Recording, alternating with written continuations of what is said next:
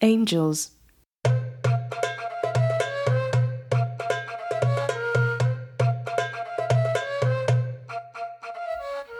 Angels, assemble! Way beyond the farthest planet, beyond the farthest galaxy, yet not so far away, in a dimension yet unreached by our vast spaceships, dazzling beings of the angelic race darted about in an array of lights and marvelous sparkles. Eliel took his place as the Hallel division arranged themselves in formation to the sound of their squadron leader, the General. They could all feel it. Something new was happening. There had not been this much anticipation since the dawn of creation. But they all knew that the Lord was up to something, at least on that scale, if not bigger.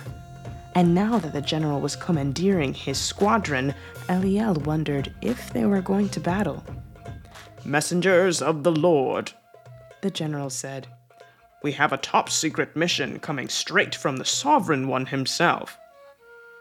There was a hint of excitement in his eyes, even as he tried to keep a stern face. "Something that has never happened before is about to come to pass," the General said.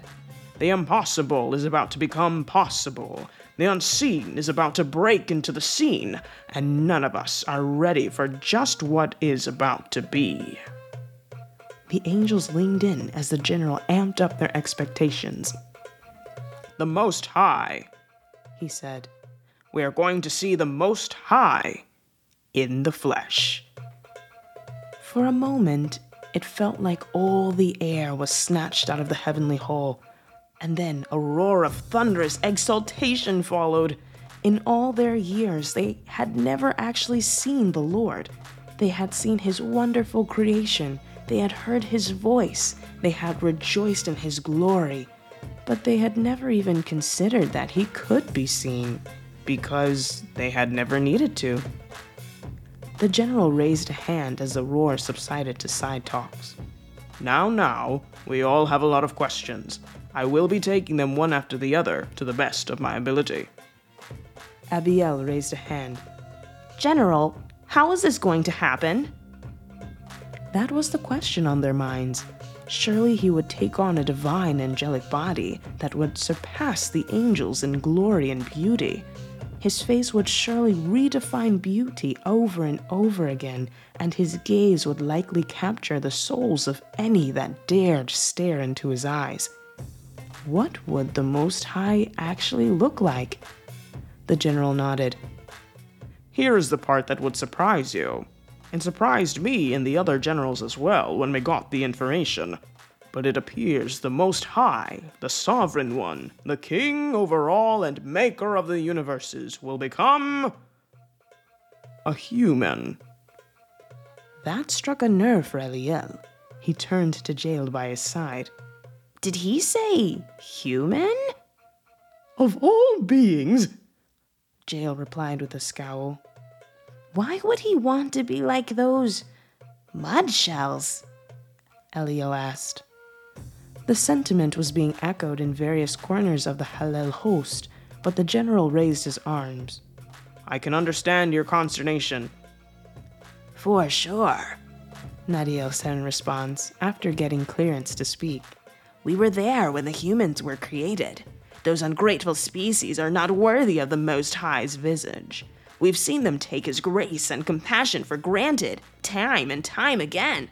They have vandalized his creation and cursed him in the face for centuries.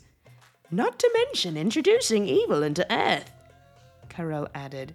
"They handed creation over to the Wicked One, and sin has corrupted them.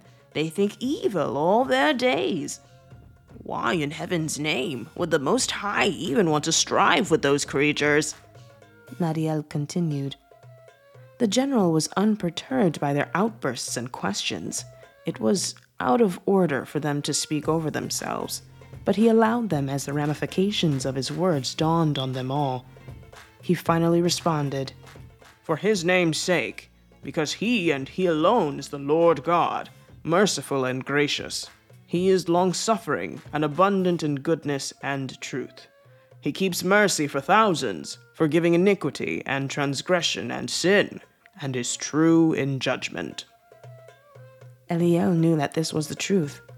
As one, the angelic host sank to their knees and bowed.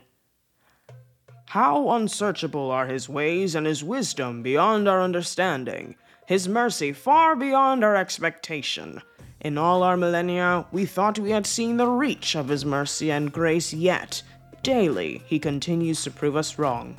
We knew that he was beyond us, and it appears we truly are yet to see the extent of his glory and wisdom.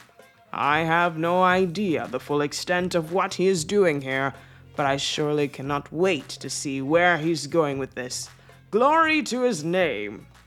Glory to his name, they responded. Glory to his name. And the chorus rang high across the battalion. Glory to his name! They rose to their feet and sprang into the air, cheering the wonder of their Lord and Maker. He was doing something new, and they could only look forward to it in wonder and anticipation. At this moment, the general said as the cheers subsided, Gabriel is on his way with the news to the Virgin that would birth the child. It's happening, brothers! It's happening! And they cheered once again in a flurry of lights and wings and starburst. The universe had no idea what was about to happen. Earth had no idea who was coming to be amongst them. And Eliel could not wait to see what would come to pass.